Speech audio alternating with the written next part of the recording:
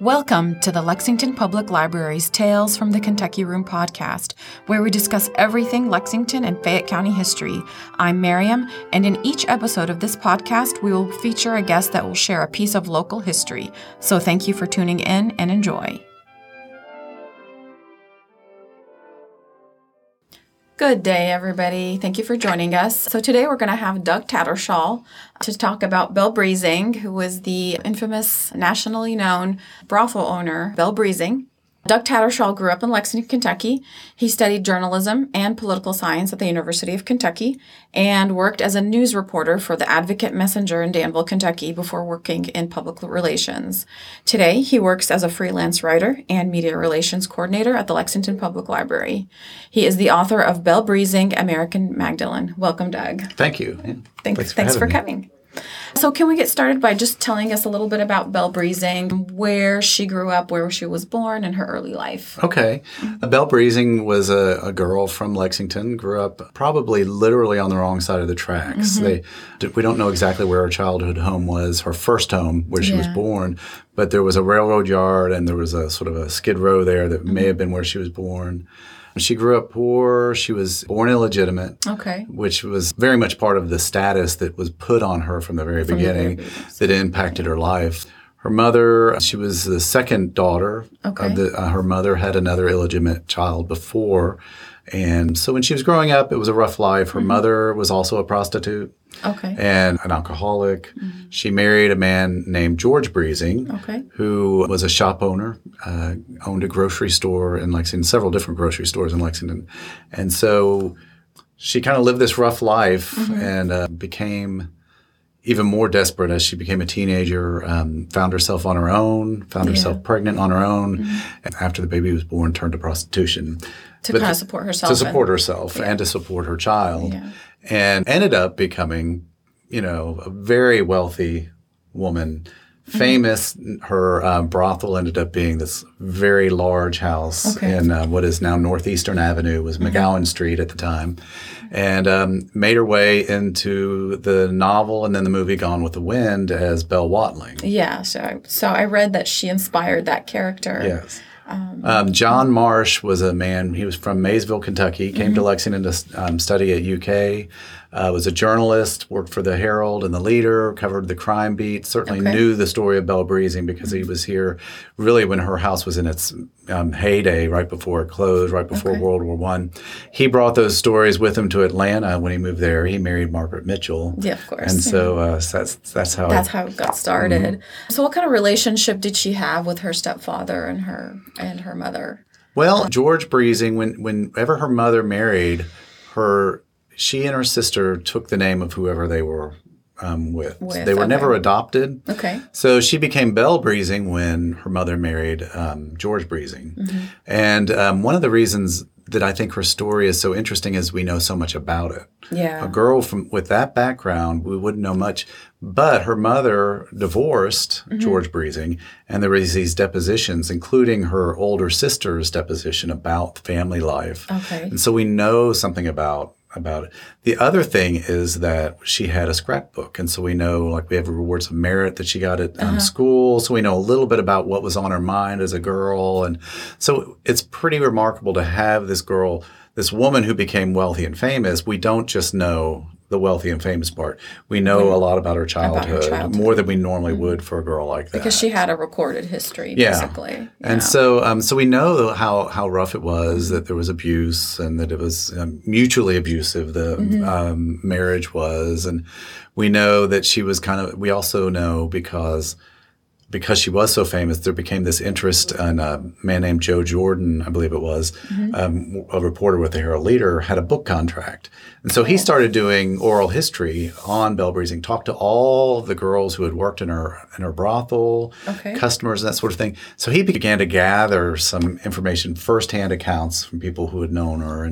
And so we know kind of the reception that she had at school because the woman who became the first female police officer in Lexington had gone to school with her. With Belle Breezing. Incredible. And so she was able to talk about knowing as a girl that she wasn't allowed to talk to Belle Breezing, but not because really of knowing the relation, why. Because of the reputation. She already, by the age of 12, was well on her way to having. So how did she get started in the brothel business? How did she get her foot in the door, so to speak? Yeah. Well, she at 15, she was pregnant. She married. And the father, or possibly okay. One of the people who might have been the father. Okay. And within 9 days, an old boyfriend was found dead outside of the back of her house. Oh, goodness. And there was some point, it was probably suicide. Okay. But somebody went out and put the gun on the man's chest, nailed the gate shut to be able to say he was never on this property. And so he had been tampered with, basically. And so probably by her husband. And so there was some question in the newspapers, which were far more, willing to speculate openly about things. We're saying we need, somebody needs to talk to him, and really trying to drum up the interest in this story. So he fled to Cincinnati. He left, and he left and never came back. He came back to Lexington, and he never came back to Belle. Okay. So that left her with pregnant with her mother. Her husband gone. Alone. And so her mother, shortly after her daughter was born, died. Oh. And the story is that they went to the funeral, and when she came back with her baby, the door had been locked up. And the landlord, to her home, and the landlord had kicked her out. Oh, goodness. So there she looked to a neighbor to take care of her daughter, and probably pretty shortly after that was working as a prostitute. Eventually she ends up at what was kind of the premier brothel in Lexington, which was Jenny Hill's, which is the Mary Todd Lincoln house. Okay. And that's where she got her start, kind of in the open, out knowing that we can identify her firmly as a prostitute at that time. Shortly after, she opened a brothel of her own. So interestingly, the home of Mary Todd Lincoln, where she grew up, became a brothel after. Became a brothel, yes. Yeah. Wow. So I mean, it's a fascinating, Lexington was it was much more compact. So you have a wide variety of people living a wide variety of different lives, but it all rubs elbows much more. And so you end up with Mary Todd Lincoln's house as a brothel. Yeah. I wonder if the Todds knew that the person that purchased their home. Yeah. Well, and the house itself has a history, because even though it's Mary Todd's childhood home, she wasn't born there, and the Todd family, I don't think, really owned that home for a real long time. I think that I think Abraham Lincoln stayed there. It was for the expanse of her childhood into her young adulthood, certainly. But it had changed hands, and Jenny Hill didn't own it; she rented it. So a lot of things happened to that house. Interesting. So when Belle Breezing started her own business, do we know who some of her clients were? Is there a record of it? Did she keep a good record book? She kept a record book. It was probably coded. At least that's what some people talk about, it being coded. But there's also, now late in life, because she moved to these smaller houses on North Limestone and ended up, when there was a hue and cry about a number of brothels ending up right behind Transylvania University, that's when she moved to what was the accepted red light district, but was able to expand this house and turn it into this fabulous mansion. She did have a record book that was found and kept and supposedly ended up at UK. Wow. But it disappeared. Huh. So there's a mystery there how that happened. about, was even so many years later, was, the need to protect names even, protect people's reputations. It was still very much a part of the culture here. Yeah. Although there's a lot of photographs of people in her parlor. And when they did start doing oral histories, of course, they talked to a lot of the girls. They talk to also a lot of the customers. And so you have people that are well known who went there. And, now one thing about the red light district, certainly it was prostitution. Yeah. Obviously. Yeah, everybody knew. But it also was a bar district. So you would go and you would drink and you would dance, and, whether or not you went upstairs. So when some people talk about being, well-known people talk about their experience, they don't necessarily talk about going upstairs, but they do talk about the fact that it was a social hub. Yeah. So it was basically like you said, a social gathering place, and whether or not they made it upstairs. Yeah. They don't always admit to that. No. Where was her business located exactly? She was on McGowan at Wilson Street, and McGowan is now Northeastern Avenue. So kind of along Rose Lane on the north part that's been extended. That starts to go into that neighborhood. Okay. And is the mansion still standing? No, the mansion was auctioned off in the 1940s. In 1940, when she died, a woman bought it and opened it as a boarding house. It had all these rooms, and so that was a boarding house up until the 1970s, and then a child was playing with matches, actually, and burned it to where it was burned beyond repair, and so it was torn down in the 1970s. Okay. How long did she run her business for? Let's see. She was, I think, in 1870 or 1871, thereabouts. Yeah. Her large house opened in the 1890s. Okay. But she was born in 1860. I think, when she really was at Jenny Hill, she was a teenager still. Yeah. So, 1880s, she moves to North Lime. Okay. And then 1890s, she moves to her mansion. The main house that she's more famous for. Yeah, and that operated up until World War I. Incredible. And that's what really shut down kind of the red light district, but especially her house, because the city made these promises. They really wanted a camp because of the money that the soldiers coming in for training would bring. Yeah. And one of the promises they made was they were going to take care of ICE. Well, they didn't do any of it. Yeah. And so that really is what became the public scandal. And that it wasn't just kind of the winks and nudges that were happening locally. It was the federal government having a report about the vice that became known locally. Yeah. And that became a problem? That became the problem that people that want the temperance movement, the prohibition, a lot of that was tied up in this movement of social hygiene, which included shutting down red light districts. So it was a different attitude that emerged over the course of the 1890s and the 1900s. And prior to that, did the government just turn a blind eye? I mean, it was illegal. Yeah, basically. it was. They turned a blind eye. They saw it as a necessary thing. Yeah. They wanted a red light district because they thought there was no way to stop prostitution. So we will put it in one area. Yeah. And, of course, that one area tended to be the place that had poverty issues, tended to have a lot of children. So, it was kind of the place where the vulnerable were going to be, even more vulnerable because of having a red light district there. Yeah, yeah.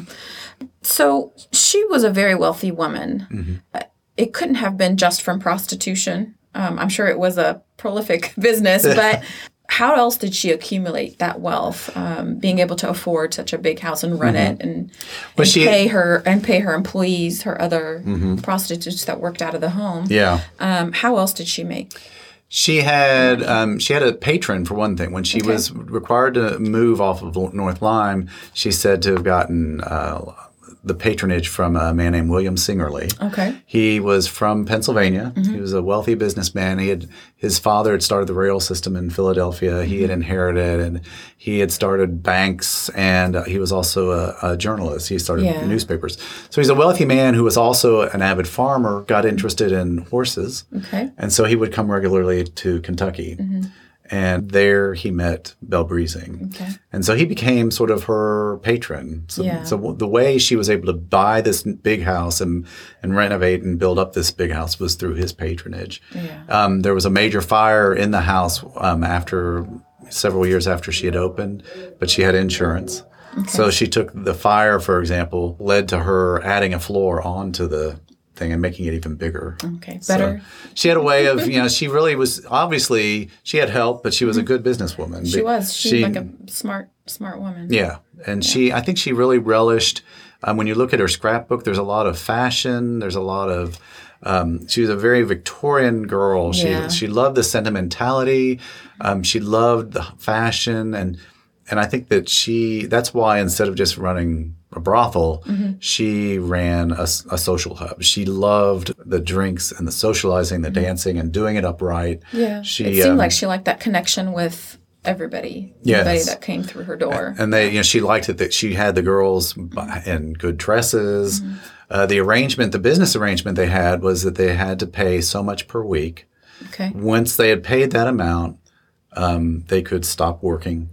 or they could continue to work and it would be their own money. Okay. So that was the business arrangement. I think it was maybe like $20 a week for each girl. Yeah. So anyway, but she loved this sort of doing it big. And I think she loved doing it big because she really wanted to get out of it. I think that she always lived with the sorrow of her childhood. And I think that's why people connect to her. She's not just, oh, look, she became famous, she became rich. There's this sense of tragedy that never leaves her life. Yeah. Well, on that note, she did have a lot of tragedy in her life, despite her wealth and despite the choices she made, and she made those on her own. She attempted suicide twice. Can you tell us a little bit about how that happened? And well, she had, she developed a morphine problem addiction. that really followed her through much of her, especially her later life. Okay. She had, she lost her marriage ended. Okay. She lost her mother at a terrible time because it had ended. She had one of her best friends prior to that was accidentally shot to death. Oh goodness! And so she had that. She had the suicide attempts. She had what are some of the other things that she just throughout her life. I think there's also just the fact that it's very clear as you read, even though it's an ongoing party, she's pretty clearly an alcoholic. Yeah. And so, that goes with, sure, there's the party going on, but that's, always a torture because she's having to live with that. Yeah. Definitely, and it supposedly later in life when she has cancer, she's addicted to morphine because of the pain, that she's still very much her experience, even the morphine is sort of just drawing out this remaining sense of tragedy in her life. So even that isn't really a comfort to her. No. Did she have any children during her? She had 2 children in the course of her life. Yeah. Daisy was born, the first child. And she was found to be handicapped. So she sent her to a boarding school in northern Kentucky. And when she turned 18, she went into the permanent care. It was run by nuns, so they sent her to Michigan. So she spent out her life in the care of these nuns for all of her life. And then she had another child while she was actually a madam. Okay. That was either stillborn or died shortly after birth. All right. In fact, if you look at all these photos that are collected and that are in UK's collection, she had all these photos and they gathered them up. In some cases, gathered them up out of her garbage to retrieve them. Yeah. So there is a picture of a baby, and I have to think that that's probably her child that was the second child. The second child. Okay. How did she end her life? Basically, the last years. How did they look like? The last years of her life. When you look at her life, you have 3 phases. You have her childhood. You have her life as a madam and as a prostitute, and then you have her seclusion life. So she closed her house probably 1917 thereabouts, and died 1940. So she lived in that house for a number of years. Yeah. But it was just a closed house that was decaying eventually. Even one wall collapsed and she had to fix it. We know more about her childhood than we do about this time when she was in seclusion, which I just think is fascinating because she's the sort of person that you would not know about her childhood. We do know that. You obviously know about when she's kind of famous because she's in the news. She's a big person. People want to collect stories about when this place is operating. But then she just disappears. Kind of disappears from the story. Yeah, and there's very little that we know about her. The policewoman that had gone to school with her was sent there. She wanted to move, and the neighborhood did not want her to move into their neighborhood. So she was charged with kind of convincing her to stay. And so we have her account of that. So she comes in, and she's more or less spending a lot of time in bed. Yeah. And she's, not dressed for the day. She was in bed. She met the policewoman in bed.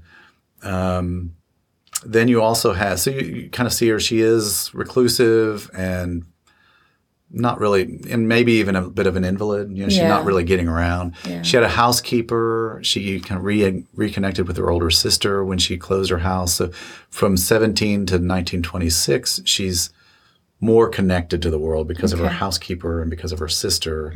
She still has friends, girls that live in that neighborhood that she had known, that had worked for her. Yeah. But she becomes much more reclusive after her sister dies. And then, of course, she's sick. She had several years in the 30s where she had, I think, cervical cancer. Wow. Okay. And so she spent a lot of years dealing with pain, dealing with morphine addiction. And alcoholism. So why do you think her story in particular became so fascinating to people? I'm sure there was, plenty of other madams around Lexington. As small of a town as it is, there were others. Why was it? What was it about Belle Breezing that kind of stuck out to people that makes her so fascinating? It was the way she did it. It was the fact that she was about being dressed in high fashion, not just herself, but her girls. It was about, better wine, better bourbon, better beer than was typical of a place like that. It was this giant house that she had. And she had three, when she opened the house, there were 3 parlors. And she said that one of her tricks was to always be able to run 3 parties without anybody knowing who else was there. Oh, wow. So she was adept at it. Yeah. So she was very adept at it. She was also smart. She also became famous. Yeah. I mean, Gone with the Wind is made her famous beyond Lexington. And so she did it in a certain way. There were really there are other houses like that in other cities, kind of the grand brothel in the Victorian era that was just so common. But there really wasn't any place in Lexington to compare to it. Yeah. So she was in the red light district, and she had this 3-story house with 20 rooms. She was surrounded, and you'll see the pictures of the auction after she died. The people are surrounding this house, and you look at all the houses around it; they're just shotgun shacks. Yeah. And so there was no other place like that in Lexington. So she was always carried herself in a distinguished way, despite what and demanded that of her girls too, so that they had this reputation of being somehow high class. What inspired you to research Belle Breezing? Well, I grew up in Lexington, and I don't remember ever not knowing her name. Okay. But I didn't really know much about her. And I think that's how it is for a lot of people. Just, you know, and you don't really learn about it. And then I discovered that she was buried in the cemetery where my father and my son are buried. And I couldn't help but think, how does this world-famous madam end up in the Catholic cemetery? There's got to be a good story about this. Yeah. And ends up there was. So I wrote, I've always, I'm a journalist. And so I've always been writing freelance articles. And I wrote a freelance article, and I couldn't find anybody that would take it. And I thought, well, I don't want to stop because the story was so interesting and because there's so much material and it's so readily available. So I just kept looking at it. And today, one great thing about publishing is that you can publish things pretty easily. So you don't have to worry about, this has got to be a 500-page book. Because I didn't have 500 pages. So I was able to pursue it, and Win Publications was willing to publish it. Awesome. Yeah. Well, on that note, your book is called Belle Breezing, American Magdalene, and that's available for checkout at the Lexington Public Library. Thanks, Doug, for coming by and talking to us about this fascinating piece of Lexington history. Belle Breezing, American Magdalene is available for checkout and on Amazon, actually, to purchase.